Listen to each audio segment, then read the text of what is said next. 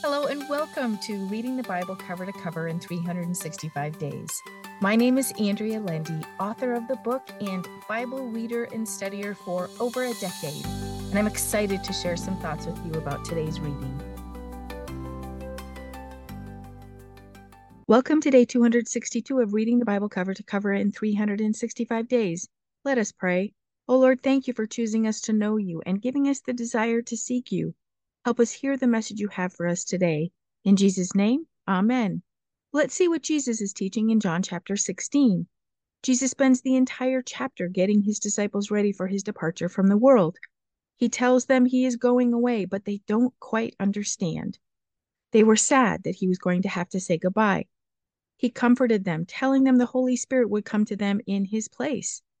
He tells them many things the Holy Spirit would do for them. He would comfort, counsel, help, advocate, intercede, strengthen, convict, honor and glorify Jesus, reveal things that are Christ's, and reveal them to us, guide them into all truth, will declare to them the things that were to come, and be their standby. If you are needing any of these things today, call upon Jesus and the Holy Spirit, and you will receive them as Jesus promised. He also tells them that God the Father tenderly loves them. He shows us that God loves us too. He ends the chapter with verse 33, which says, I have told you these things so that in me you may have perfect peace and confidence. In the world you have tribulation and trials and distress and frustration, but be of good cheer.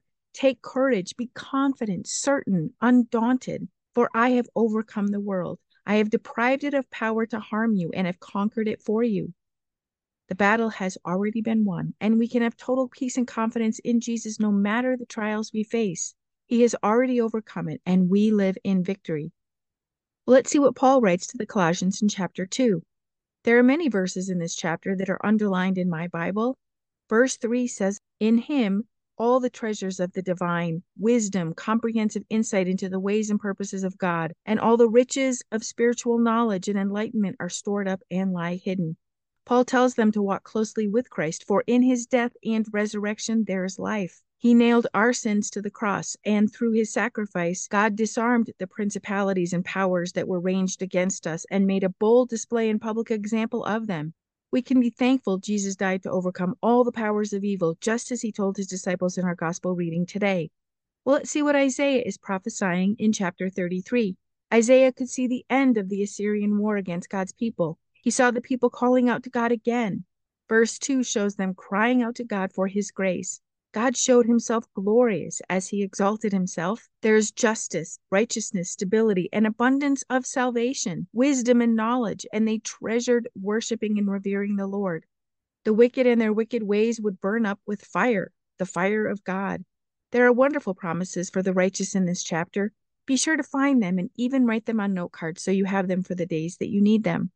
Verse 20 says, Look at Zion, the city of set feasts. Your eyes shall see Jerusalem, a quiet habitation, a tent that shall not be taken down. Not one of its stakes shall ever be pulled up, neither shall any of its cords be broken.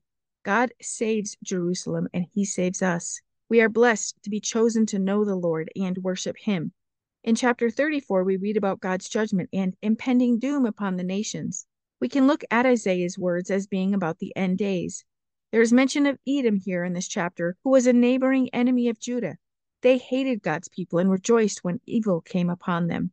They are representative of all the nations who hate God's people. Isaiah writes about lands that are only possessed by wild animals, which is indicative of the book of Revelation, where we read about the destruction of many people and their land. Verse 16 says, Seek out of the book of the Lord and read. Not one of these details of prophecy shall fail. We have seen God's faithfulness throughout the Bible, and we can be sure he will be faithful to his word until the end. Let's see what we can learn from Psalm 81. Asaph starts by encouraging the people to sing to the Lord and shout for joy. Their circumstances may not have changed, but Asaph knows the importance of praising God. Then he calls for the trumpet, which was used to call all people together. In this case, it was to call them together for one of their festivals.